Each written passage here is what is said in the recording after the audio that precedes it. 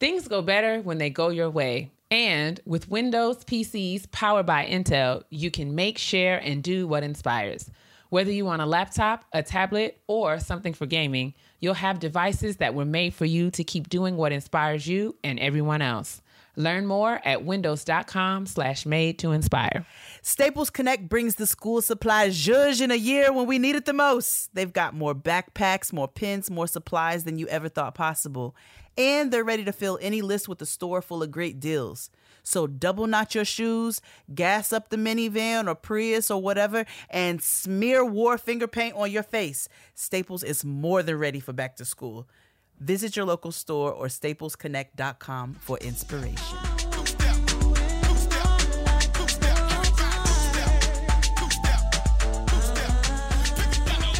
Did you sleep on the wrong side? I'm catching a bad vibe, and it's contagious.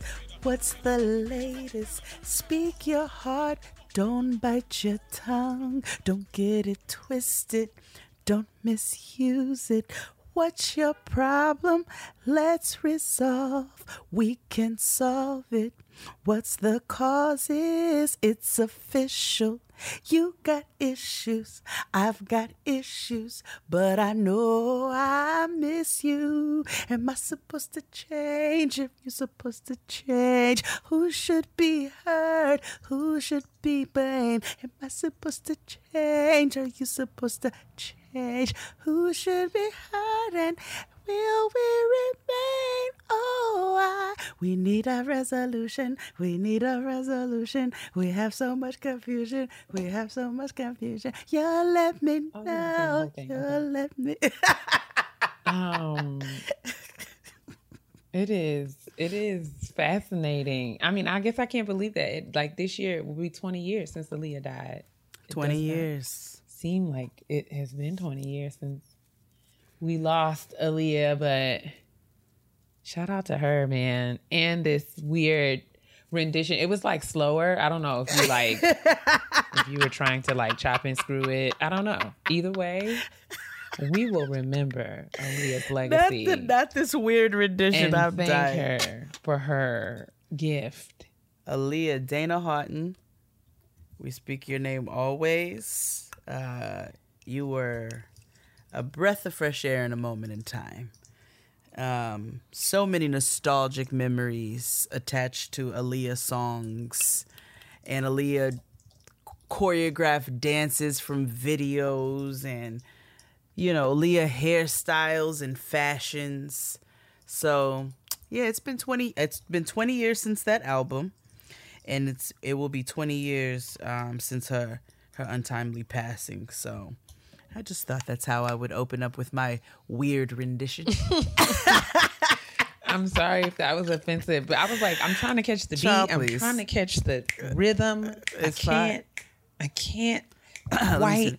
Did you slip on the wrong side? I'm catching a bad you changed vibe, keys. and it's contagious. Okay. What's the latest? Speak your heart, don't bite your tongue. I'm just trying to. We're just gonna make it. Is that it? No. It was a little bit faster. So yes. I don't remember it being so. Did you slip on the wrong side? I'm catching a bad vibe. I'm saying the second time you did it was faster than the first.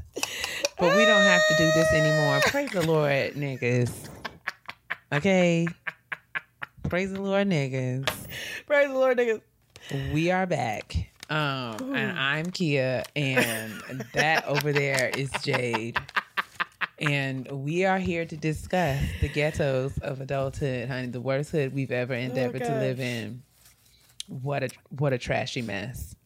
The tests, the trials, the tribulations, the track stars, the track runners, and the light tire tread of being an adult of the year of our Lord. It's not even. Okay. All right. Whatever. It's fine. So what's going on this week, man? How are things? Much. The track marks. They're good. I am actually technically not here right now. This is true. Technically. Kia and I are recording early because I am on vacation right now. Somewhere we are in the northwest region of the country. trekking through the redwoods and or watching whales. Shout out to you, human, who tweeted me with that awful fucking video of those people whale watching in the ocean on little boats, stupidly. And a whale jumped up and basically scared the shit out of everybody, literally. So, well, I don't blame the whale because you were at the whale's house uninvited. Oh, agreed. I agree. But these people were on like kayaks or paddle boats or some stupid ass shit in the middle of the ocean. This is why I don't outside, but I wish you all the best. Thank you, sis. I will outside so hard for the both of us. Because I'm never outsiding. I know. And but I'll always that is yeah. So how are you? Listen, I am present. Mm-hmm. Yeah, I figure as much. And that's really all that I have. Has it been a rough day? I am in a very intense season of work. I'm always working very hard, but this is just kind of like an unprecedented time of pressure. Okay, fair. And I have many jobs, so it seems like all deadlines and responsibilities and deliverables are all happening at one time. And, you know, I can dig it. I have no time for anything other than work. That. So I can dig it. That can be frustrating. So I understand. So you being present is enough, and we're grateful for your presence. Oh, y'all should see this constipated ass smile. Well, it's let's fine, get into though. some trash. I'm grateful for all of the jobs that I have, and I will show up and I will work them. I know that's right, because you get to roll around in that big giant bed of yours when it's all said and done with that amazing headboard. Y'all should see Kia's fucking headboard. Okay. It's incredible. Well, yes, we should travel on into Let's travel the on trash. To the trash. Yeah, we got quite a bit of it. So that we can get to the things that need to be gotten to. Let's do it. Okay.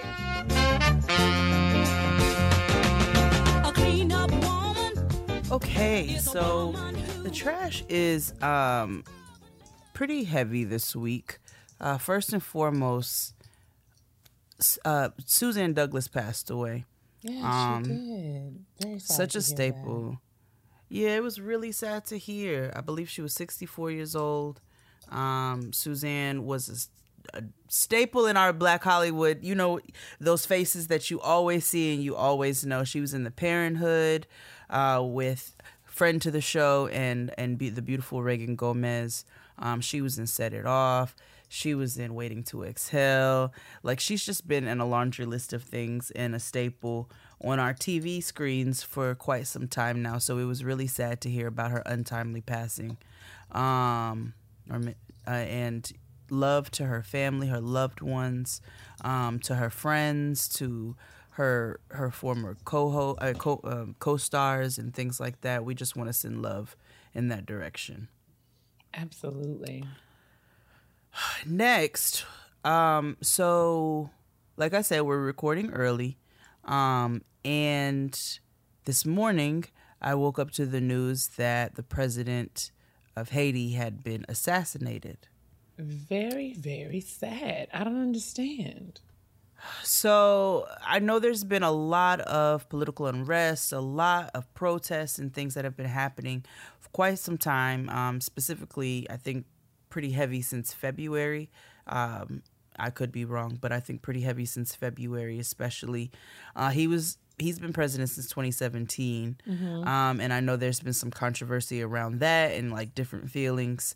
But overall, my prayers are for Haiti, for the people of Haiti, because this is really sad. I mean, you know, people being killed in their beds in their sleep, like that ain't it. But I don't really know the ins and outs of his dealings. The people of Haiti, though, I can say have dealt with so much, like so much. I remember reading some stories some time back about these military militias that would come through neighborhoods and they were killing families and there were kidnappings and there's just been so much turmoil and unrest that it's just heartbreaking because there's so many innocent people involved in all of this who don't get to live peaceful lives because of political bullshit. So, and let me not even call it bullshit because I know it runs deep, but I just really, my prayers are really just for the people of Haiti. That's ultimately like the bottom line on my end is my prayers are for the people of Haiti. Very, very sad, scary times. And I mean, I agree that, you know, I don't know. It's like you wake up in the morning, you don't know what you're going to see across your phone, across your television, or whatever way that you get the news. It's just a crazy time to be alive. So, I mean, I want to echo your sentiments and just keep the citizens of Haiti in prayer. Like, it just seems like they are, you know, constantly being tested with extreme hardship and difficulties of all kinds, of all nature, and whether it be natural disaster, political unrest, economic hardship, it's just so much happening. And political corruption. It's so much. And you know, shout out to the people who are still there, still you know, celebrating history and culture and thriving and, you know, just showing up and being themselves, and trying to, you know, leave a better legacy in the country of Haiti. Oh man. It's just, especially as being one of the first Black republic, and it's just heartbreaking. I really just pray for the citizens. Like you said, it's really just for the citizens. Political corruption just seems to run so rampant, and it's so heartbreaking to see how it affects people that it should not affect. So yes, please keep Haiti in your prayers. So last week we talked about Sha'Carri Richardson a little bit. We got a comment. Somebody said that Michael Phelps actually was, penalized and removed from competing for 6 months because of his video. So that was our mistake. No, I didn't say that he wasn't penalized. I said he didn't test positive. Like Sha'Carri. You did say that. Sha'Carri did. But I know that there were many consequences that he had to pay. I'm just saying the nature of the quote offense was different. And so the penalties were different. But I wasn't, and forgive me if that's what was I probably implied, said something. but I didn't. Yeah, I said white people get away with a whole bunch, so I'm sure I was wrong somewhere. But I still think they do that. That doesn't go without that. It's actually a thing. But in this particular case, I get it. A lot. But this ain't about Michael Phelps. Absolutely. It's about the Olympics and the overall issues that they need to fix within that system, which goes bigger than the Olympics. However, this is not about that. So Gabby Thomas, who is also a track runner, had some comments around people talking about boycotting the Olympics because of Sha'Carri's suspension. And she was like, it really hurts to see so many Black people choosing not to watch the Olympics this year. There's so many Black athletes who have put in years of hard work for this moment, myself included, and we want your support, which is very fair and very valid. Sha'Carri actually spoke and said, listen, I knew the rules, and despite everything that I was going through in my life, I broke those rules and I have to suffer the consequences of those. And so that speaks very much to what Kia was speaking on last week. And it was a very valid point. You're absolutely right. So does that, again, mean that there are not some fundamental flaws within these systems? Absolutely not. But we can discuss both of these at the same time. Like you said, two things can't be true at the same time. So that was just a note from Gabby Thomas. Well, I think it is very sad to see it come to this, right? So, like, and like so quickly, right? So when I think it's Sha'Carri. I keep saying it wrong. When Sha'Carri ran the qualifiers and made the Olympic team, right? When she won that. No, I'm just want to make sure because I don't, I'm a stickler for names because people say mine wrong all the time. Absolutely. So when she won and, it was around the same time, that, Gabby Douglas was qualifying along with the other young lady. I think her name is, what's the other little black girl on the team? Oh, I can't think of it. I can see her little light-skinned face, but I can't call her name. Jordan. It is Sha'Carri. You're Jordan. right. It's Sha'Carri, yeah. But Jordan, there's another young lady named Jordan on the Olympic team, that qualified. And, just is this a time where it just seemed like every other day we were seeing an amazing black woman athlete doing her thing at the Olympics. And it seemed like for a couple of days, we were really excited about how black women are just going to come to Tokyo and show out, right? And so we was all excited about that. And, so quickly, things have changed. And it's not just the individual Sha'Carri situation, but it seems like there's now this tension and people have taken sides. And it's like petty and messy and boycotting the Olympics. And I mean, I understand all of that. But I mean, I think Gabby raises a point, right? So it's like, it's just a difficult place for us to be in. And I mean, just really so soon after we were all really excited. I bought me a little, who all gonna be there? Black girl Olympic shirt, with the Olympic rings was like bamboo earrings. I bought one off of Instagram. And I just was so excited about my little Ratchet Girl Olympics, right? And now everything seems to be so like, wow. I know. So, well, there may not be no Olympics, child, because now... Come on. Tokyo, they said the Delta variant is running rampant through Tokyo, and now they might have to go. Are the people of Tokyo vaccinating or no? I'm not sure. Okay. I'm not sure. And I'm not sure how the vaccinations work with this Delta variant based off of the things I've been reading. I feel like I see something every other day. There's some people that say that the vaccine keeps you safe against the variant. There's other people that say it does not. Yeah, so I'm not even going to pretend like I even know. I'm not sure. I know they were talking about how, mask culture is not out of the ordinary. They said, when we have a tickle in the throat, we put a mask on, and that's just out of consideration for the mass population. But, we'll see what happens with the Olympics with this again. Jeez, not again, just continuing because it just has never gone away. Right. It's just never gone away, guys. Just a FYI. It's just never gone away. There was this white man in New Jersey who lost his everlasting mind and was harassing his neighbors. I don't know how the feud started, but I know that he definitely was harassing his neighbors. And in the middle of the feud, it was caught on camera. So this man was caught on camera calling this family all types of racial slurs and epithets and all kinds of things. And he started yelling his address and was like, if you have a problem, you come see me. The police came. He's yelling at the police in ways that we can't. Well, his dumbass forgot how the internet works and was screaming his address many times. And so the police showed up to his address and arrested him for assault and intimidation. He was charged with assault and intimidation. It was a small victory to see all of the people surrounded outside his house somebody was slapping him in the head with a Black Lives Matter flag. They were throwing water bottles and yes, child, it was actually pretty fun to watch. I mean, I'm not going to say, sorry to be the Debbie Downer, in the back of my mind somewhere, it wasn't like, hey, they're going to take this nigga and drive him around the block and then drop him back at home as soon as y'all clear out. I'm not going to say I did, because I did think it.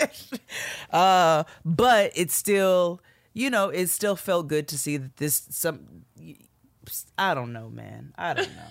I think it was a bright spot. I don't know. There we go. Thank you. Just like, all right. Like, right. It's just like, okay. It's like, good. Like, we don't really know the long-term implications of what happens or what this is going to change. But to me, it does send some small message that, It's just a good. It's just like, okay. Because, I mean, what blessed me is just like, he was like, y'all can't do nothing to me. What's going to happen to me? And it was like, okay. Okay. And then he got on the internet afterwards, and this is how I know he's out. Because he got on the internet afterwards talking about how he calls himself a nigger. Okay. And how he calls his friends white and black niggas. Okay. And how, he just says stupid things because he hasn't been educated. Sir. Okay. Sir. All right. Sir. Okay. We heard you. We saw you. We heard and saw you. So everybody fucking heard and saw you calling this man, and you were very pointed with it, calling him all manners of monkeys and niggas and Africa references and everything else in between. So please just save it. Save this tired ass explanation because it's tired. An explanation. It's an excuse, but okay. Excuse. There we go. Excuse me. Thank you. Excuse. Save your tired excuse. You might as well. I really wish y'all would just sit up here and scream that you hate niggas from the mountaintops when you do. Because I know where the fuck you stand. I'm not going to try and change your mind. I know where you stand. All I need to know is where you stand. That's where I'm at. And that's the trash this week.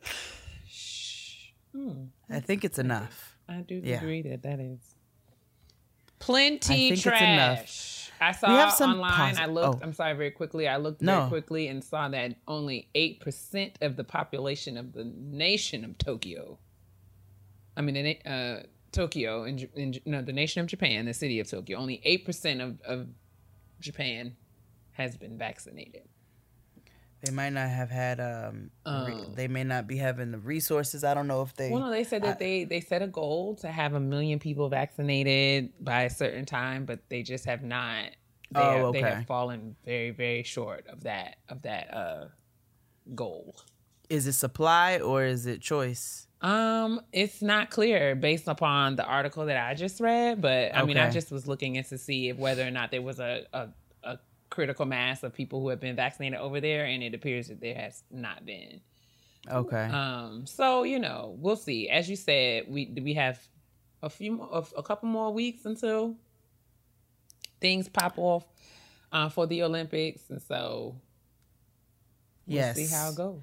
We'll see how the titties fly. Because they can fly any direction, especially when you're laying down. We have some positivity to get to, a good shout out. So let's do that. My sis is popping right now, like. This week's shout out to my sis is presented by Target. Target invests in Black creators and entrepreneurs by building a legacy of success. Let's rise together. Discover more at target.com/Black Beyond Measure. So I'm really excited about the shout out this week. We actually got an email, and I didn't even know about this company, but I'm so happy to know about them now.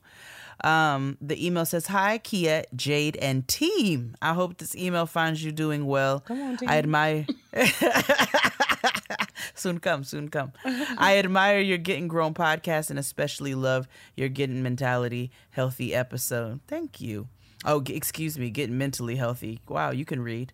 I have a Portland-based skincare company that I would love to get on your radar, and it's Helen Rose Skincare.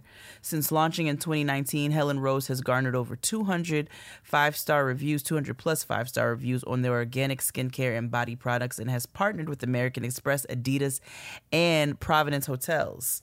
So they have the best-selling Kapuaka. I don't know. Kapuaka butter is known to soothe itchy eczema and psoriasis skin. I suffer from eczema, so I'm very excited to hear that. A limited edition Pride Love Butter was launched to celebrate love out loud. Helen Rose Skincare is on a mission to increase diversity in the wellness industry by centering dark-skinned Black models in all marketing campaigns, and a portion of every sale supports Thrive Foundation, which provides wellness and yoga for survivors of trauma and domestic violence, including queer survivors who are often underserved. Since 2018, Thrive Foundation has connected over 1,000 adult and child survivors of domestic abuse to yoga and healing services with the help of funding from Helen Rose Skincare. So I thought it was really awesome. This is a Black-owned business that supports the LGBTQ plus community. It's vegan. I love the interface of the website. It's clean and clear and easy to understand. So you will find all of that information in the description box, but that is helenroseco.com. Again, all of that will be in the description box. But go get your life. Amazing. I'm super excited. All right, let's move on to this kitchen table talk. All right, let's do it. We're all looking for the same things in life. History books that actually, report the history and not the fake news. A new Beyonce album because, honey, our bodies are ready.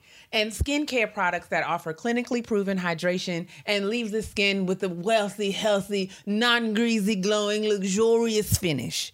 Now, I can't help you with the first two, but Neutrogena, a dermatologist-recommended brand, has the skincare goals covered with their Hydro Boost facial care line.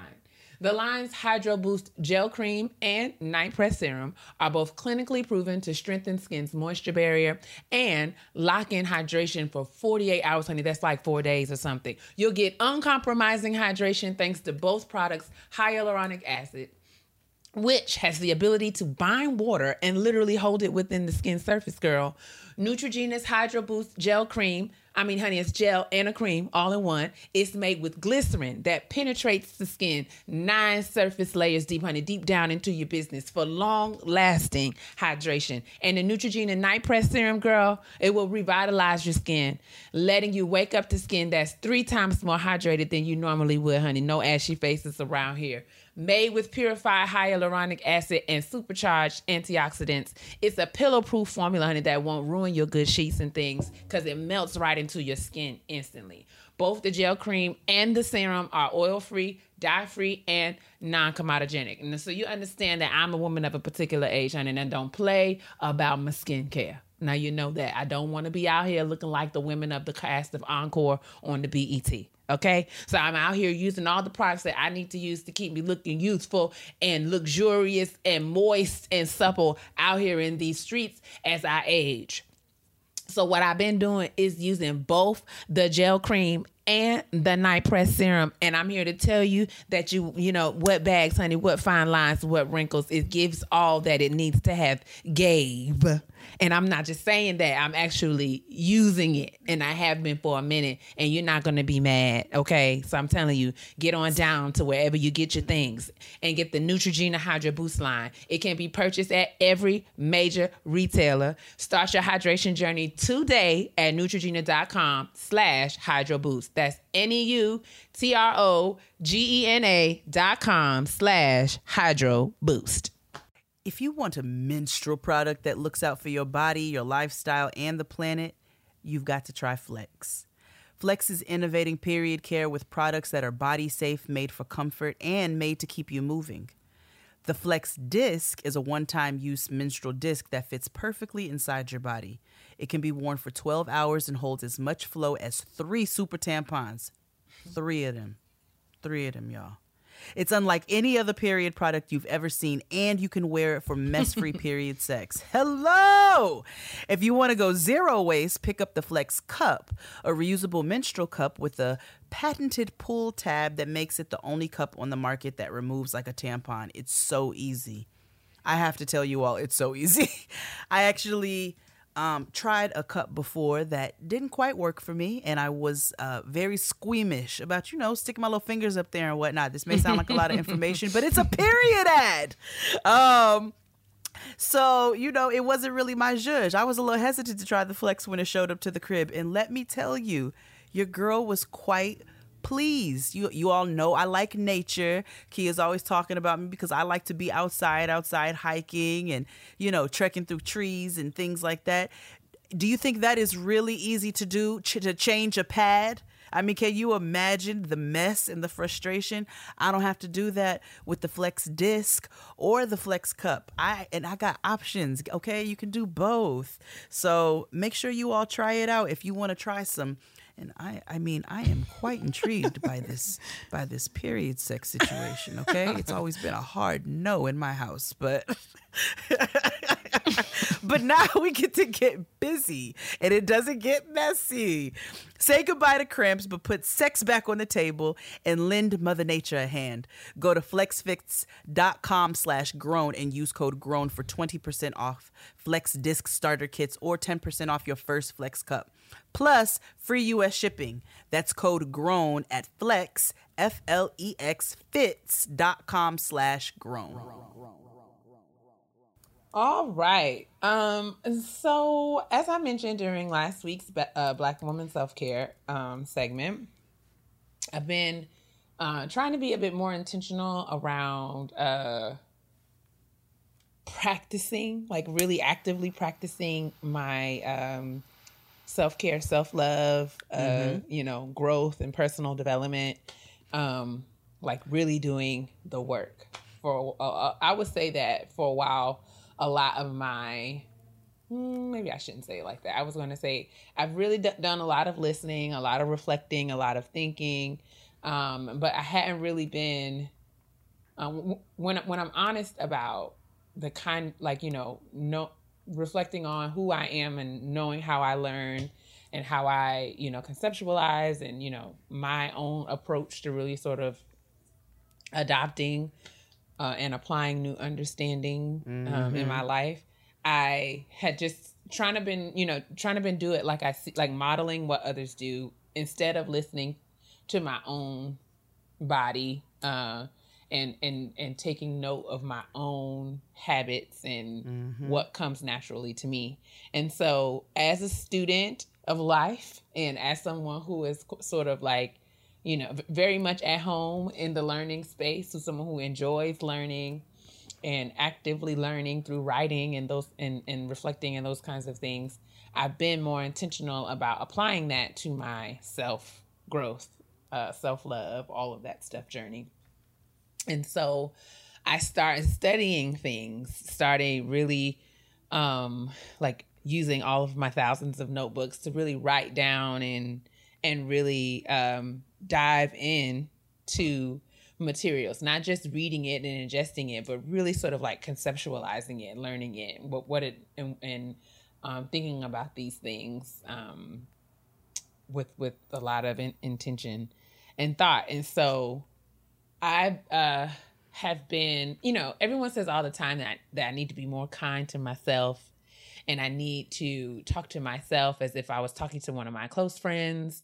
And, I hear that, and that is very well received, like, in terms of feedback. But when I think about what that looks like in actual practice, I've struggled as far as really applying it to my life. And so I wanted to do better about applying it. And so I've really been doing a lot of studying around like how to be your own best friend. How do you, what does it look like every day to show yourself, to treat yourself like a friend? And so that led me into doing a lot of learning and studying about like self-compassion, self-love, and all of that. And so I thought it would be cool for us to talk about at the kitchen table, if we were to sort of take a page from Beyonce when she told us to be our own best friends, and thinking about it from the perspective of like, who you are and how you treat yourself sets the standard for how you allow other people to treat you in all of your relationships. And I'm not talking about romantic relationships. I'm just talking about like at work or, friendships, all of that stuff. But, how you treat yourself, how you love yourself really does set the standard for how you receive love and give love. So what would it look like for us to really be more intentional about thinking about loving ourselves and being more compassionate to ourselves in much more applied and practical ways? I love it. Let's do it. So I started off by I'll ask you first. Okay. If you had to define like self-compassion or like what it means to show yourself, like how do you show yourself compassion? What does self-compassion or self-love mean to Jade? Maybe not beating myself up as much for things that I cannot get done. Right. in the times that I think that they should be done in. And the ways that I speak to myself, you know what I'm saying? Being just a little bit more kind, you know, even with the small things, like, you know, you trip over something or do something, you dummy. But, like, you know, try not to do shit like that, because words are spells. You're not a dummy. You know what I'm saying? You that's not what you are. So I try to correct myself and speak to myself in ways like you said, that I speak to somebody that I love. I think those are two of the big ways for me right now. Yeah, and I think that's really spot on, because the definition that I found for self-compassion was noticing your difficult thoughts, and then showing up for them. Noticing your difficult thoughts, also, you know, your limitations, also the things that, you know, the mistakes that you make, or noticing those things, but creating space for them, and also creating safety for yourself as you process or deal with whatever it is that you're dealing with. And so it's really about not being so quick to judge ourselves and what I am, or be so critical of ourselves. And that led me to really think about, like, you know, why is it second nature for me and for a lot of people? Because I don't think I'm by myself here. But why does it feel so natural for us to sort of just tear ourselves down in the ways that we do? Like, why is it that, like you said, like if you know, we make a mistake, it could be something small, like, you know, like I came home today after the gym and realized that I left the light on in my guest room, and really just fussed at myself like I was a child. Like, I don't know, what do you think, that you are made of money? You in here leaving lights on in this house? I mean, and just walking out. And it's not that I was like, you know, that's a small way, but, you know, I have absolutely been like, I'm the dummy who did XYZ, right? So, like, why does it seem so second nature for us to do that? What do you think?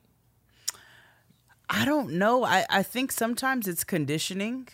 You know, and certain people have grown up in environments where it's been highly critical, you know, where expectations seem to be really high. And so it feels like, you know, they're always trying to meet those expectations. And when they don't, they crush themselves the way that maybe they have been spoken to, or maybe even in harsher ways. Right. Honestly, I think that's something I would really love to, like, talk to Dr. Joy or somebody about. Why is it so much easier for us to talk shit to ourselves when we don't talk to people that we love like that, or shouldn't talk to people that we love like that? I think and I don't know, like I said, I'm not Dr. Joy, but I agree that it's a good idea to probably have her or someone with some, you know, training in this kind of thing to help us think through. But, like, if I'm just thinking out loud, I think that there is a lot of pressure on Black women to perform.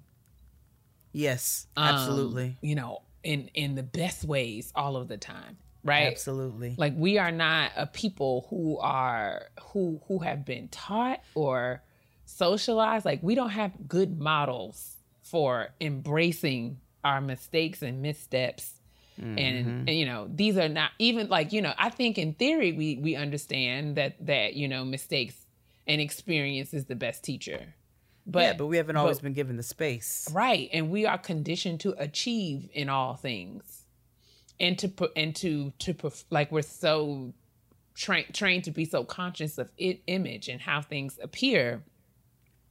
And I think that puts a lot of pressure on us. And I think, you know, those of us who grew up in households where that pressure was heavily applied, even when we left those households, like, you know, applying that pressure, you know, we didn't leave it there. We didn't leave it at our mama's house. It came with us to college. It came with us, you know, and I mean, whatever choices that we decided to make, you know, it came with us because we have to be on, and we have to be the best, and we have to be the brightest. And, you know, there's this constant competition and comparison that happens within us, and, you know, between us and Black men, or between us and other counterparts. And And I think that has a lot to do with how critical and judgmental we can be of our behaviors and the ways that we don't give ourselves the space and grace to sort of just have real life experiences, right? Yeah. And Yeah, that I is agree. something, thinking about Because even that. when we were discussing Sha'Carri last week, when we're too good, we're criticized. When we are good, we're criticized. When we are on par, we're criticized. Right. So every step of the way, we're criticized. As much as we, she is a issue. I saw that clip recently of Omarosa talking to Bethany, where she was like, Black women have to be better in order for us to get anything. We have to be better, and we know that, right? And everybody in the audience booed. Well, what the fuck y'all booing for? It's true. But everybody, and I think honestly, like, not only, it's unfortunate that, it's unfortunate that, that is a reality, right? We're conditioned to believe that, and there is a lot of truth to that, given a lot of the systemic inequities that we have to navigate, specifically those of us who are navigating the intersecting identities of being both Black and women, like double marginalities. And that's not just us, but or triple, depending on whatever other identities that we carry, because we're all multidimensional people. I think it's sad to me that it's like, we don't ever create spaces for us to really sort of be nurtured. Because I feel like nurturing is important to really sort of process and learn things, right? If we don't do anything but just if we're nothing but critical, then I think we limit the learning, right? So if we think about it like as a teacher, and if we're teaching a small child how to read or how to count or do multiplication tables, do anything, right? If we don't do anything but tell them that they should have known better, this is what they got to do. You know what I'm saying? There's got to be, it's got the criticism. And I don't even want to say criticism as it's always a bad thing, right? Because feedback is critical to learning as well. Like, criticism, accountability, feedback has to coexist with that nurturing and compassion and affirming and that affirmation, right? It's got to be like, oh man, you made a mistake, but I know that you can do better. Right. Or it's got to be a both and if we really think about, I get kind of sad when I think about like all the ways that I didn't get that coming up, and how like now that I'm an adult, I'm really, tasked with teaching myself that, because I don't really know what God has in store, but should I become a mother, I don't want to repeat that practice, repeat that culture. And I'm not shaming my family or my mom or anything like that, but I do feel like there's got to be a both and. I can definitely say that coming up, I definitely got much more criticism than I got nurturing. And not to say that my mom didn't love me, because she absolutely does.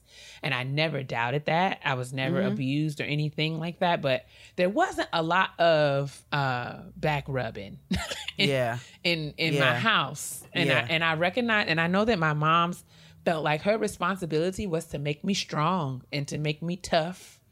But I don't know that, I don't feel like, I think that you can do that while teaching your child how to be, loving, compassionate, to extend grace to self Absolutely. and to others. And that's why, it made me think about that conversation that we had with Fran when we were on The Woo, when you were talking about how you asked Noah if she's proud of herself, and you're like really sort of cultivating that skill. building that muscle within her around, teaching her how to be proud of herself and how valuable that is. And I want to be really transparent with that as well. I have to actively work on that because it's the same thing. And I think with a lot of us, especially Black girls, I think our mothers or whoever raised us a lot of times, and I'm not speaking to everybody's experience, but it's like you.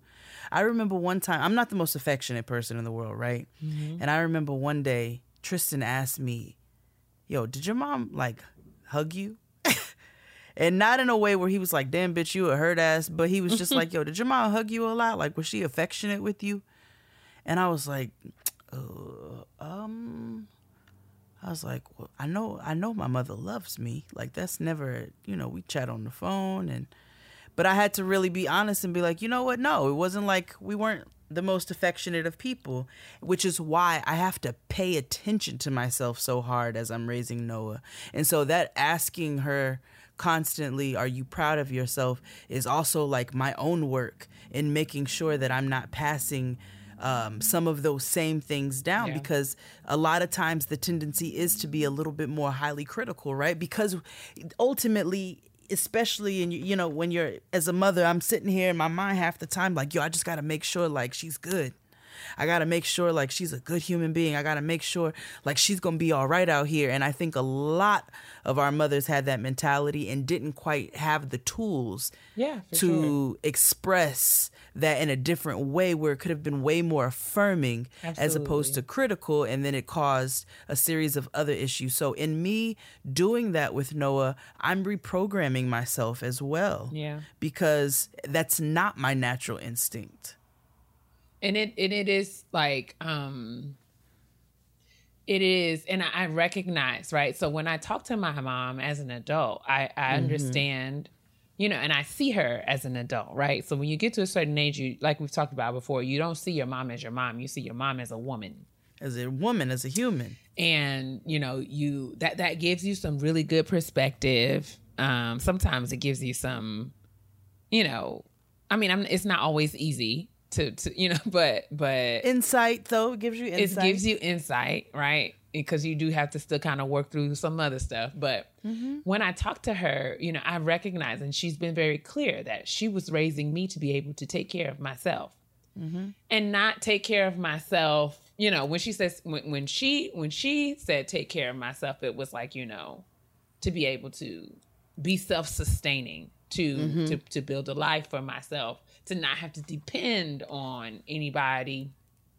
And, I get that. And that's really important, raising your daughter to be independent, to be a leader, to be, able to make her own decisions and to take care of herself. I think that those are laudable and necessary, important goals, right? But I also feel like that there is more to the word care than just being able to pay my bills, right? Absolutely. And so I do feel like, and I've said this before, I do feel like my brother got a lot more nurturing than I did. And I've said this, and people, it's a joke, but it's not kinda. And again, this is not me throwing my mother under the bus, because I recognize that she was doing the best she could with what she had. And I turned out all right. I'm not saying, it wasn't all bad. But I definitely felt like my brother was my mom's son, and I worked for that lady. I was her staff. It was her, she was my manager. She managed the tasks that she gave me. And she cared for me and made sure I had everything that I need. She kept me safe and all of that. So she was absolutely an amazing parent. But just in the way of really sort of, modeling, and I recognize that it's probably because she didn't get it, and so it's not a shot, right? But in the way of teaching me the importance of practicing, how to take care of myself personally and emotionally, was something that I feel like I did not get And so now that I am an adult, I'm really working on like, okay, so what do I need to do to sort of break that pattern? Yeah. And so, as I said, my research led me to really exploring how do you practice that. And I found 7 things here that I wrote down, and I feel like it would be cool to share those things. Please. And we can chat about them. So, beating yourself up inhibits you from trying new things and taking chances. Liking yourself, even when you mess up, is the crux and the important part of, self-compassion. Acknowledging that mistakes are a part of life. It's par for the course, as experimenting, exploring, and being courageous are all critical, for us to learn as we grow into, adults. So how do you practice it? Instead of judging your feelings, explore them, examine them, and get to the root or origin of them, and try to look for the lesson that they could be teaching you. So in being a friend to yourself, how to be your own best friend, the first thing that the literature says is to really think about joy, right? And first figuring out the things that bring you joy and really being conscious about weaving those things into your life. And we've talked about that, right? So like and I think we probably could go back and revisit that, right? So like, we should all be conscious and be able to, like, if somebody asks you, Jay, what brings you joy? What do you have like an answer prepared? Like, I know what I'm going to say. Oh, what brings me joy? I love being outside. I love being with the land. I love being with the earth. I think it's a beautiful thing. I love exploring and seeing, the gifts that we've been given. I think it's just a beautiful thing. It brings me like immense joy. Absolutely. And so that's dope, right? So like when you're feeling, when you experience some challenge or hardship, and then you may find yourself in a place of judging yourself, or, that you can do something to bring you joy. You can go outside and go for a walk or go for a hike or do something that will sort of, bring you back from that place of, beating yourself up. Another thing that you can do is to acknowledge your achievements. Be proud of yourself. Compliment yourself, which is what we were talking about before with Noah. And I've been trying to. One of my good friends and coworkers, Maria, we have this practice at work where at the end of our work day, we send each other one thing that we accomplished, one thing that we one goal that we have for tomorrow. Okay. And one thing that we're looking forward to. Like every day. Like every day. He said, like, or is one thing that, it's one of them, maybe it's 4 things. Cause I think we talk about if there's something that's on our mind, something that we're worried about, like, we'll share that. We also share one thing that we accomplished today. And it doesn't have to be like a work thing. It could be like, I made it to the gym, or I got my laundry done. And then, like I said, another thing was a goal that we have for the following day. And we kind of hold each other accountable, and that's just, in the office. And we create space for us to sort of vent any frustrations. But the first one being an accomplishment is really key because it allows us to say, I'm proud of you for that, but I'm also proud of me for that. So like, I love that. I've been working on that. The third one is forgiving yourself. And realizing that forgiving yourself is something that you're going to have to do over and over again. Yeah. That second piece was like mind blowing to me, right? Because I recognize that, I'll say I forgive myself for that. And then, I'll be still thinking about the thing that I had supposed to forgive myself for. And so it's like, no, girl, we moved past that. We have forgiven ourselves. God forgot about it. And now it's time for you to forget about it. Right. So forgiving yourself and recognizing that forgiveness is a daily practice sometimes. So just like you're supposed to ask God for forgiveness every day, you need to forgive yourself every day so that you can continue to move forward. That was a a game changer for me. Okay. I'm like, shit, because I do need to forgive myself for many things every day. Every single day, right? I got to forgive myself every day. It's like, dang, I thought I forgave myself on Monday. No, girl, you got to do it again today. Every time you do some shit that you about to cuss yourself out for. For real. Forgive yourself. Silence the inner critic. And this was good to me because silencing the inner critic was not just, telling her to shut up, right? But sometimes you have to prove her wrong. What I've noticed about myself is that my inner critic, who, like I said last week, sounds a lot like my mama. Even though she's not, like, it's not my mom, it just sounds like her. My inner critic, sometimes my imagination and my inner critic will get together and bring me to some place of not even real possibility. Like, it's not like my mind will go to irrational play, very quickly if I don't watch it. And so, and she will get loud and she will be like, it's going to happen. Hey girl. And then you have to tell her, it's like, no girl. So I will get in my feelings over something that I have created. And I have to slow myself down, bring myself back and be like, girl, well, what has actually happened? And so I have learned to not only in silencing my inner critic, I question her and I find holes in her story. Because if I look deep enough, she don't have all the answers, right? So like she's often operating from, a very one-sided and limited perspective. She doesn't have the facts. My feelings run amok, but I have to bring her back to the facts. And if I take the time to really deal with her, I can often, prove her wrong if I just take the time to do it. So it's about not letting her run amok in your mind, instead trying to cultivate the inner advocate.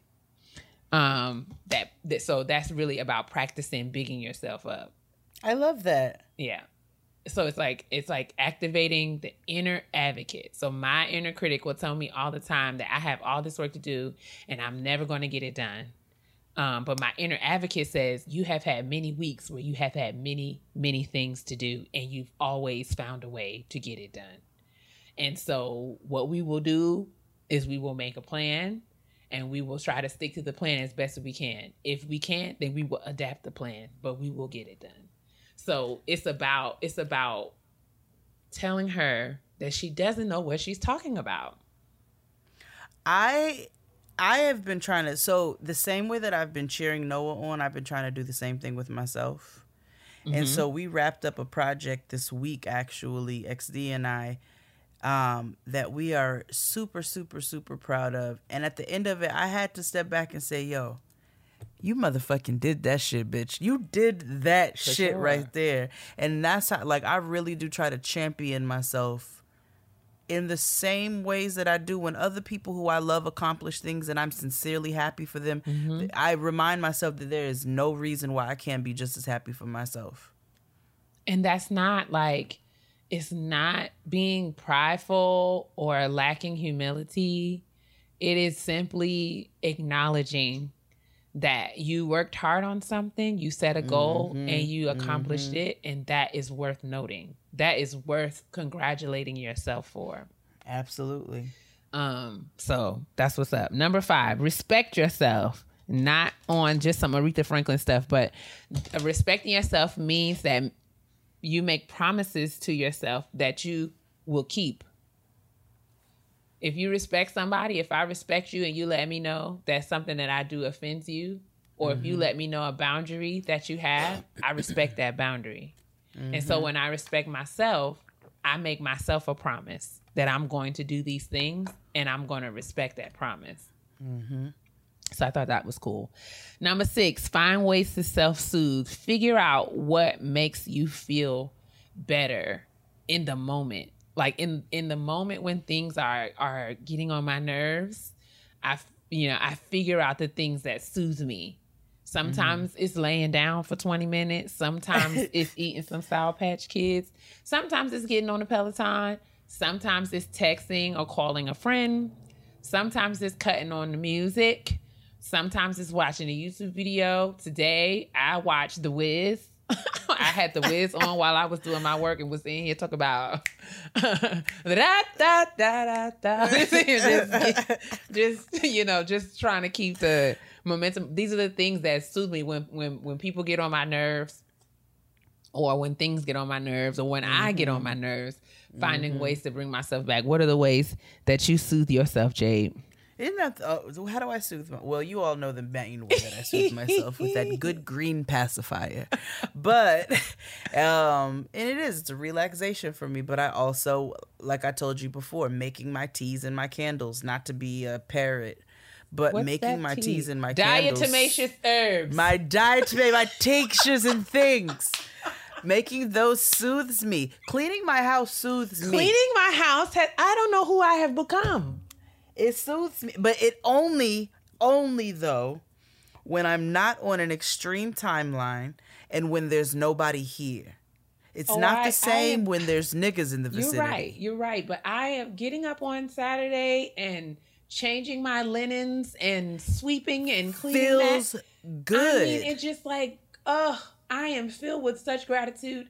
And I tell, I'm cleaning my house. This is my home. I'm responsible to keep it clean. I will keep it clean in here. Yes. That makes me feel good. It makes me feel good. And then also breathing. I love a good exhale when I am feeling in what, if I'm feeling a little out of control for a second, I'll just stop and literally just do a and be like, all right, and do it a couple times and be like, all right, we good, we Gucci. And then those are that's like a small way in how I soothe myself. So those are some of the ways that I self-soothe. So good. And then I just try to lean into how I'm feeling. If a bitch is hungry and wants a burger, I get myself a burger. Yeah. And I sit down and I find something I want to watch. It may be ridiculous. It may be a documentary. It may be whatever. But I sit down and I eat my burger and I, however I'm feeling in that moment, I try to honor that. And I find in honoring, and not all the time, obviously, which is why, right now, I'm a freaking chicken with my head cut off. The amount of stress that I am feeling right now is immense. Mm-hmm. However, it's not a bad stress. And I stop and I have to I had to stop and check myself earlier. All right, bitch, the things that you're stressed about are actually wonderful things, right? You should just take a moment of gratitude, breathe, and the shit's going to get done. And that's kind of how I talk to myself too. Absolutes. All right. So the number 7, the last one, is a big one, right? And I think it's become my favorite, but it is relinquish perfectionism. I put on my Instagram a while ago, I think I need to run it back. One of my favorite quotes of life now is perfectionism is not a virtue. It serves the ego, not God. Surrender the need to know and control every detail of everything. Mm-hmm. Perfectionism, it often masquerades itself as the things we find ourselves obsessing over. Mm-hmm.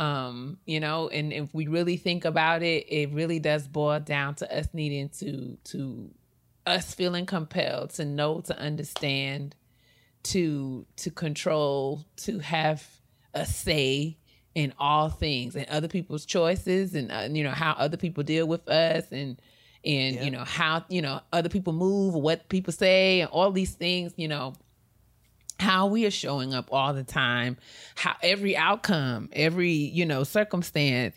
And the fact of the matter is nothing is ever going to be perfect or go according to plan. Flawlessness is a facade. And it is something that is honestly, when you think about it, it's boring. And it doesn't serve us at all. It is through mistakes. It is through missteps. It is through fear and nerves and trepidation and all of that, where we learn all that we need to know about who we are, about what we're doing, about who we serve, who our God is. All of that stuff is revealed through the difficulty, through the uncertainty, through the stress, through the strain, and not glorifying stress and strain, right? But just saying that, embracing the uncertainty Challenge. sometimes. Right. Embracing whatever it is that you're dealing with, showing up, being scared, doing it anyway, showing up. This is how purpose is revealed. This is how who we are, our true identities, the things that we've been created to do. All of these things are revealed in that. And all of that is a form of self-compassion because we allow ourselves the flexibility to try and mess up. And to be okay with not getting it right, to be okay with getting it wrong, with making mistakes, with thinking things are going to go one way and they go another. And, you know, giving ourselves a grace to, you know, we've never been, whatever age you are, you've never been that age before. Whatever, you know what I'm saying? Like I've never been, and that's why I had to do this at work one time because my supervisor was really getting caught up in comparing, you know, our performance this year with our performance last year. And she was doing that big time during COVID. And I was just like, you cannot do that because what we are dealing with is unprecedented. You cannot expect us to show up in the ways that we showed up last year because everything has changed. And so we have to give ourselves enough grace to recognize that as our circumstances and the context around us change, we get to grow into them. And sometimes we'll bump into some stuff and it'll hurt, or we'll break something, or we'll fall down. And we just have to challenge ourselves not to get stuck at the point where we tripped over our feet. But we got to get up again and keep going. So surrendering. When you fall, when you running, you don't stay down there and go to sleep. For real. When you fall, you don't just lay there. You have to find a way to get up again. And perfectionism, perfect races are not a thing. So we have to relinquish perfectionism in our quest to be our own best friends.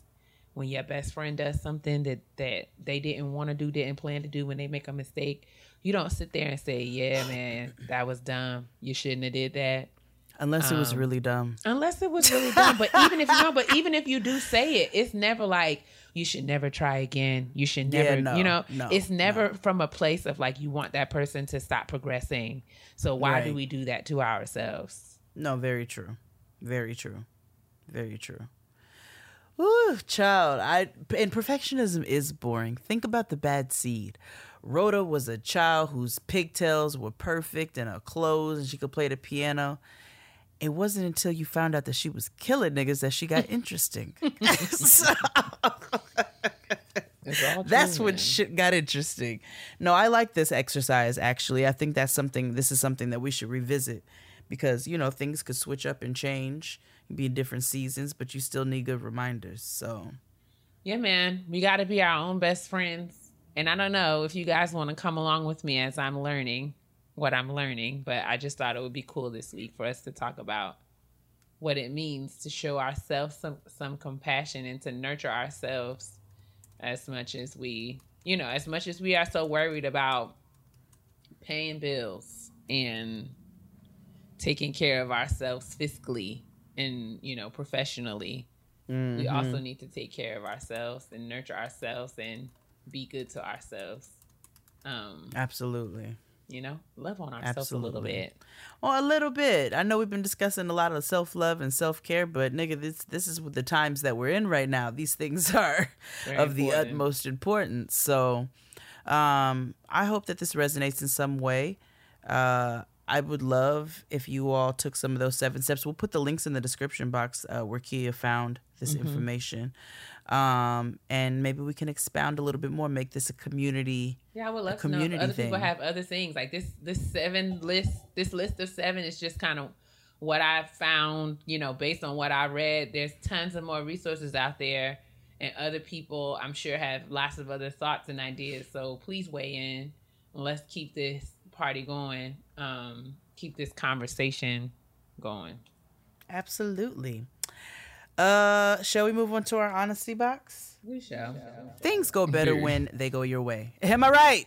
And with Windows PCs powered by Intel, you can make, share, and do what inspires you and impacts others.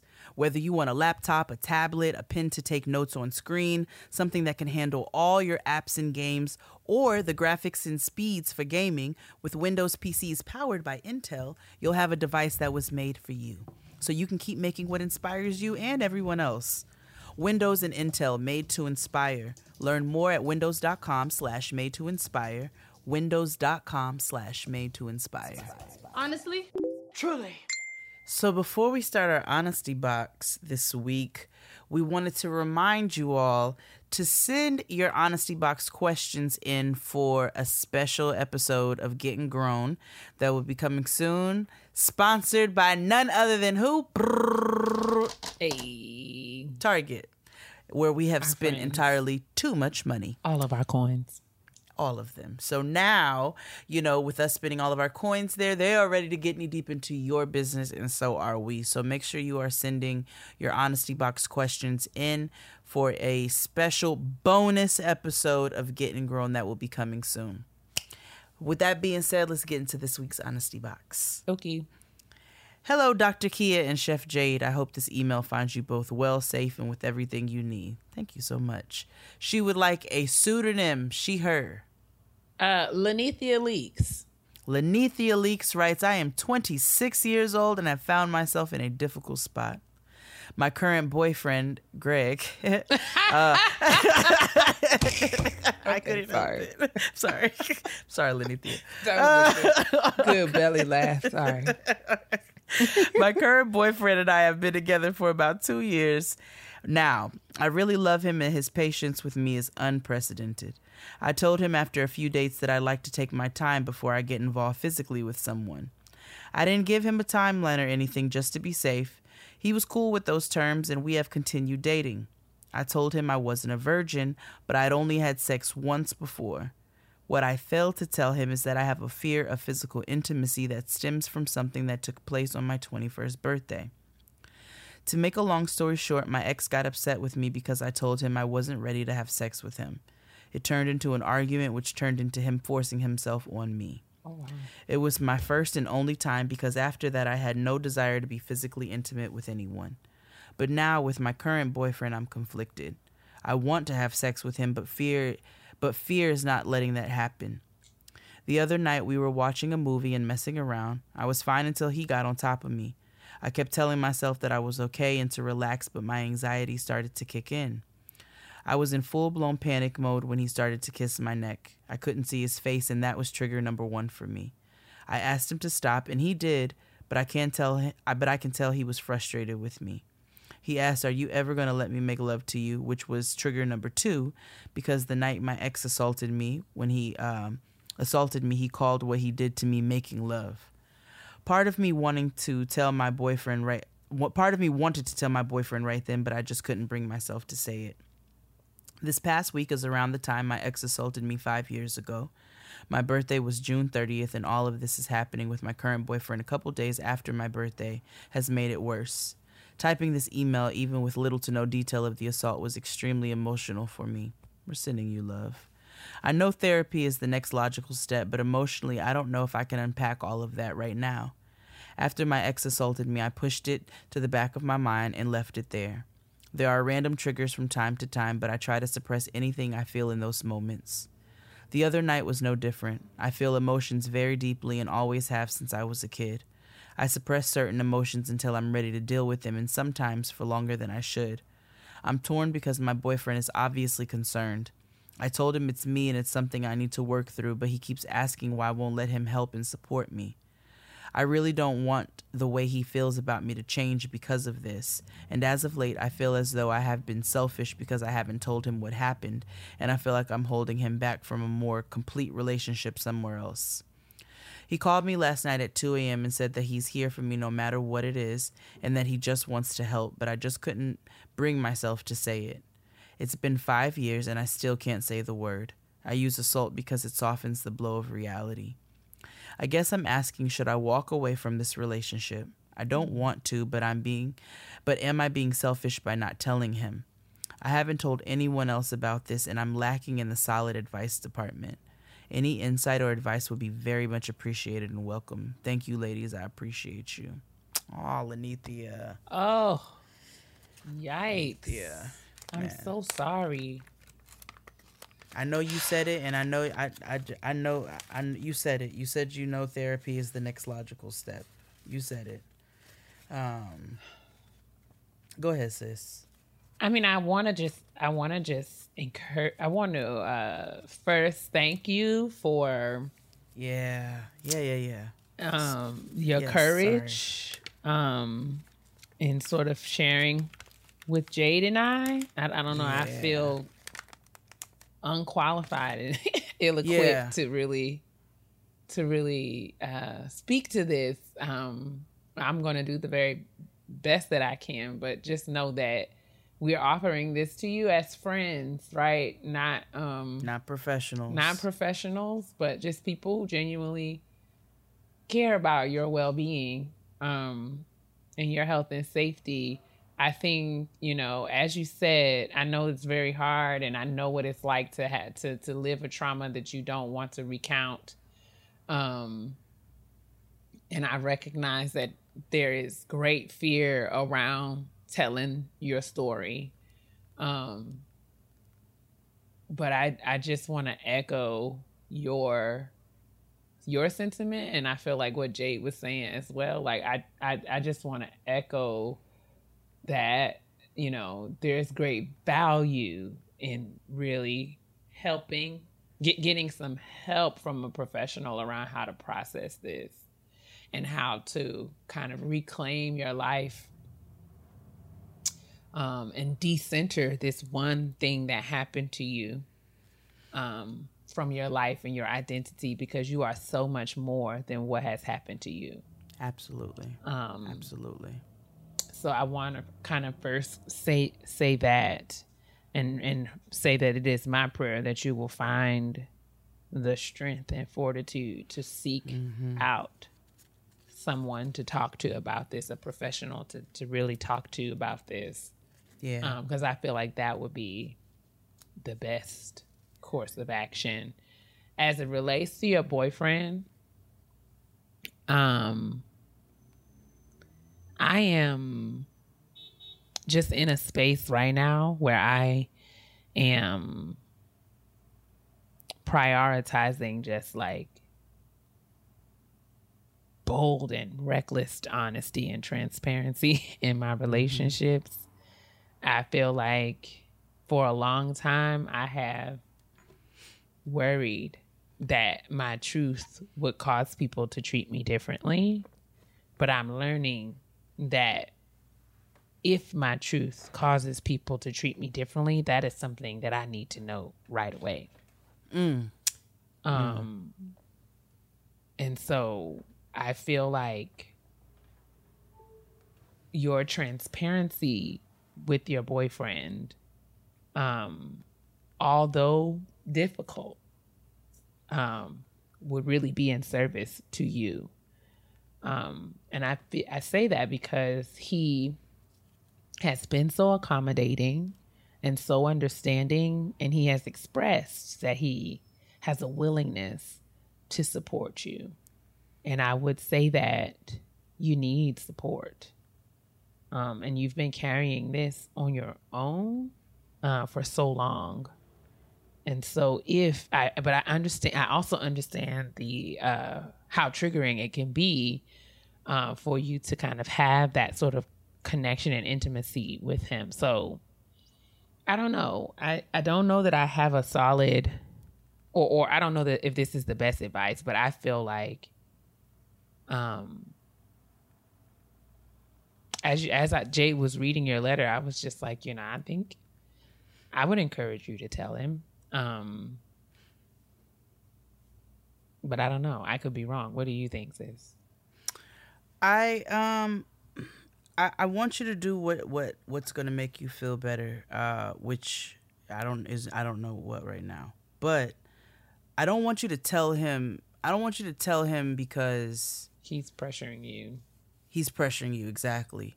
But I'm just wondering, again, not as a professional, just as a friend, if maybe you might feel a little relief from telling him, and maybe you start with baby steps. Like, that's what I meant. Like, I don't want her to carry this on her right own. And not even in the and not even in the sense where maybe you're not ready, maybe because you already know that therapy is like a necessity for you right now, right? You know that, you've said that, but you also acknowledge that you might not be ready. I think that's very fair. That transparency is super honest and very fair. We don't have everybody's not ready to go sit down on the couch and like spill it all, right? So when we tell people to go to therapy, it's more along the lines of, please go speak to somebody professional about this, because we don't want to be irresponsible. But I love the fact that you admitted that you may not be ready for that yet.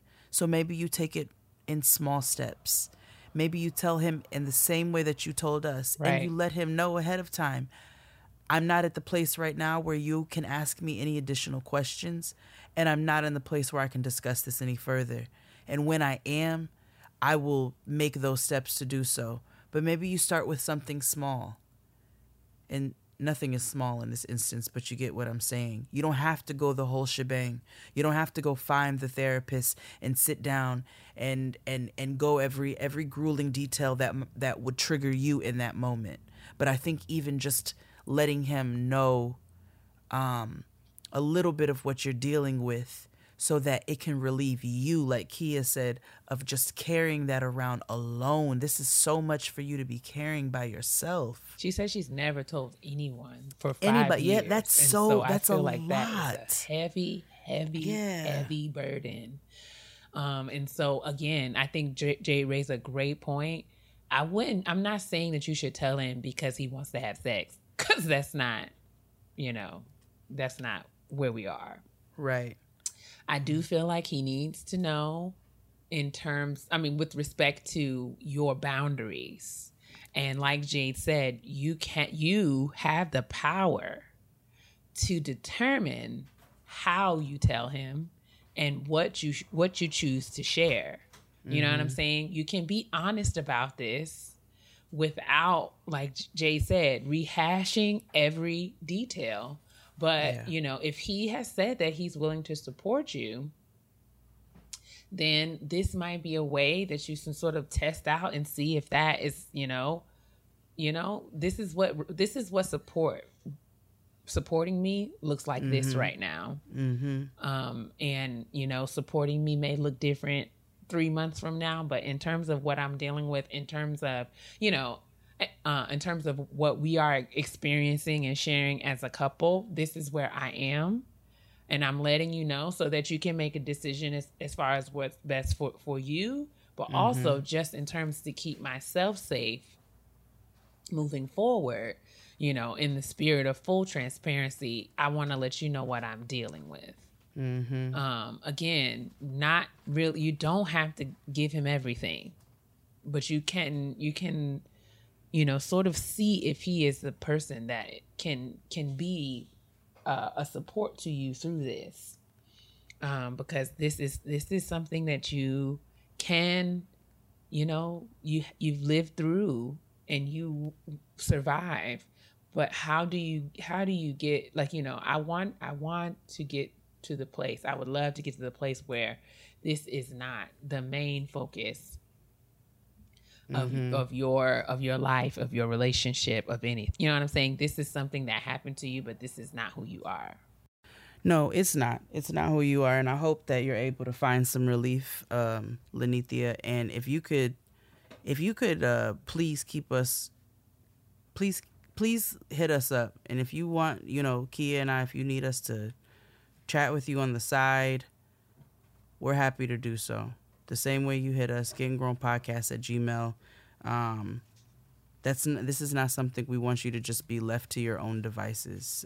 You've been dealing with this on your own for this amount of time. So we hope any of that was helpful, but please keep us posted and keep us updated. And we send you lots and lots of love. Absolutely. For sure. Shall we move along to our self-care? Sure. I deserve All right, it is Black person self-care time. And mine is it's a very specific one. Or not specific. What's the word I'm looking for? I don't know, nigga. I'm tired. I went and got myself a massage. Very basic. Like, I needed one really bad. My back, my neck were killing me. And I said, let me call up George and just see if he has any availability. And George was like, I have something at 8:30 tonight. Is that too late for you? I was like, I will see you at 8:30. So despite anything that I had going on, I had to make my way over to George because your girl was in an immense pain. And I was very happy I did. It was in the pouring rain and I did not give a fuck. I got my massage, hour and a half, everything I needed, where he was able to work out a bunch of kinks. So that's my self-care. Very simple this week. Oh, amazing. Okay, so I have been trying to be I will say that I am still getting the house together and really enjoying doing that. And so I've been spending a lot of time just kind of putting things together and setting things up. And I bought myself something that I've been wanting for a long time. And it was delivered this week. So I'm very excited about that. Well, what you get? You just gonna leave us hanging? I was, but yes, it's a big Like, it's a big floor length mirror. It's a big mirror. You finally you really wanted one. Mm-hmm. I love it. I can't wait to see it and hear where you got it from. I think that's wonderful. Have we gotten our other things put together yet or not yet? What other things? Oh, well, the entertainment center is assembled. I just need it mounted on the wall. Hey! But I have a few other items that still need to be assembled, but I know I fell short on my TaskRabbit search duties. I will get back on that. I'm still leery of the... That's why I'm going to find you one. I'm going to check the ratings, reviews. I'm going to read through. I'm going to do the due diligence. We'll see. Let's get to these petty peeves. Okay. And I want to be very responsible of the things I say to my sister. Because everybody know I can be real petty. P-E to the T-T-Y, honey. So my petty peeve this week is for Nike. You know, they charge you a $25 overnight fee if you would like to get your shoes overnighted to you. Okay. They give you the option if you would like to select ground shipping or if you would like a 2-day. I paid the $25 for the overnight because I needed the shoes before we leave for this trip. And they still did not arrive. They are somewhere in the middle of Tennessee. And I would just like to know, if I'm paying $25 for this overnight, at what point are you all going to give me an update? Why do I have to keep going in manually to my tracking to figure out some shit that was already supposed to be delivered? I just wonder, why do I select overnight shipping if that is not an option? Oh, dear. Is it because the American pilots went on fucking strike? Was it coming on an American plane? I don't know, but I'm irritated because I need my sneakers. Are they still on strike? They're on strike, and I fucking ordered a pair of Adidas hiking sneakers that were 2 sizes too big. So then I had to hurry up and order the Nikes, and then they're not here. I'm just feeling very white woman right now. I'm terribly, terribly sorry. And also, just another side note really quickly. For any of you whose mothers, parents, whoever raised you, if they planned a vacation or a family road trip and you give them a kiss. Oh, Lord. Give them a huge kiss and express gratitude. Because when I tell you, it is not an easy feat. Now, it is something Tristan and I are very proud of, but it is not easy mapping this shit out. And these niggas did it without the internet, so they deserve extra praise. That's it. Driving. We are going to Portland, and then we are driving down through the northern redwoods and along the coast, and making a stop in one of the towns. No, not the sundown town of McKinleyville. I listened. We are not going there. But we've planned like hikes and maps, and Tristan's been out there mapping which part of the redwoods we're gonna go to, and that sounds exhausting. But it's going to be rewarding. But kiss your parents or whoever raised you. Just kiss them. We went on road trips, but Rhonda never took me through the woods. Well, Rhonda packed your clothes. She did. Rhonda had to figure out how many days you niggas were going to be gone. And then from there, make sure that she had enough clothes for you to have, but not too much where you all have overpacked. Yes. She did this with 2 kids. Then she had to make sure she was good. She had to make sure her house was clean before she left. She had to make sure there was no old food in the refrigerator. Like, all the ins and outs. All the ins and outs. But I'm not complaining. What's your petty peeve? My petty peeve. Okay, so as I said, my Black Women Self-Care, I ordered a very large piece of furniture. Mm-hmm. And I paid $100 for this furniture to be delivered to my home. That was just the delivery fee. That was just the delivery fee. I'm very rich. Okay, go ahead. And so, honestly, I was expecting the men in their white gloves to come with the box. Oh, yeah, bitch. Bring it inside, put it where I want it to be. Yeah. All of that. I happened to be downstairs in my kitchen prior to my staff meeting yesterday and saw on my security camera some man leaving a very large box outside my door. And he put it there and walked away. He didn't even ring the doorbell. Oh, hell no. Or nothing. No. And so I walked all of my 2,000 parts outside of that door. And he saw me and knew immediately that he was wrong. Okay? You knew immediately that you were wrong because he was like, oh, you need me to bring it inside? Motherfucker, do you think I'm going to bring this shit in? I said, well, how else am I going to get it in the house? How? How am I going to get it in the house?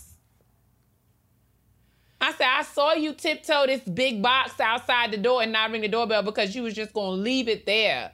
You wasn't even going to tell me this big, expensive piece of furniture was outside.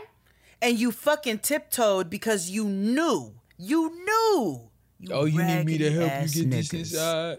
If you don't get your big roly-poly cheeseburger looking behind into this house, and what? Are you dumb? Yes. Yes. That's my no, that's not dumb. That's lazy. That's what that is. That nigga tiptoed because he was being lazy. I said, oh no. Oh no, sir. Not with $100 delivery fee. I said, is you crazy? You all better deliver that with a chilled bottle of Lambrusco, okay? For me to enjoy while you assemble and mount whatever the fuck this is. Hell no. I said, oh, no. And you gonna leave this shit outside my door? I mean, and walked away. And I opened that door so fast. I know you're not about to do that. I opened that door and I was just grateful because had I been upstairs, I wouldn't even have known. And then you would have had to try to carry and all of that heaviness inside by yourself. He was like, oh, you need me to help you? I said, how else I'm supposed to get it in the house? Why did I pay 100 American US dollars, nigga, for delivery? It was for you to ring my fucking Ring doorbell. He didn't even ring it. I said, you were just raggedy. You're raggedy. No, that's raggedy and lazy. That's extra levels of lazy. I'm snitching. Fuck that. This is the kind of shit I'm talking about. I work hard, nigga. I'm black in America, too. I work hard as shit, nigga. But you don't get to just be doing shit. Hell no. You don't get to just be doing shit off the strength. Put this shit in the house, nigga. And I will tip you. That ain't no problem. I will tip you on top of the damn delivery fee that I just paid that cost the amount of my oldest child. You're not gonna bring this shit to the house. Get out of here. That's another episode of Getting Grown. Thank you all so much for coming and sitting to listen to us complain and figure out how to love ourselves and just be a goddamn mess. We are just grateful that you come to be a mess with us. Mess is important. We're supposed to be a mess. Mess is allowed. It is. Because it would be boring if it wasn't. Imagine if your house was just always clean. Sounds like a dream. But anyway, tell them what to do. Carry us out. Absolutely. What I want you to do is always and forever mind your business.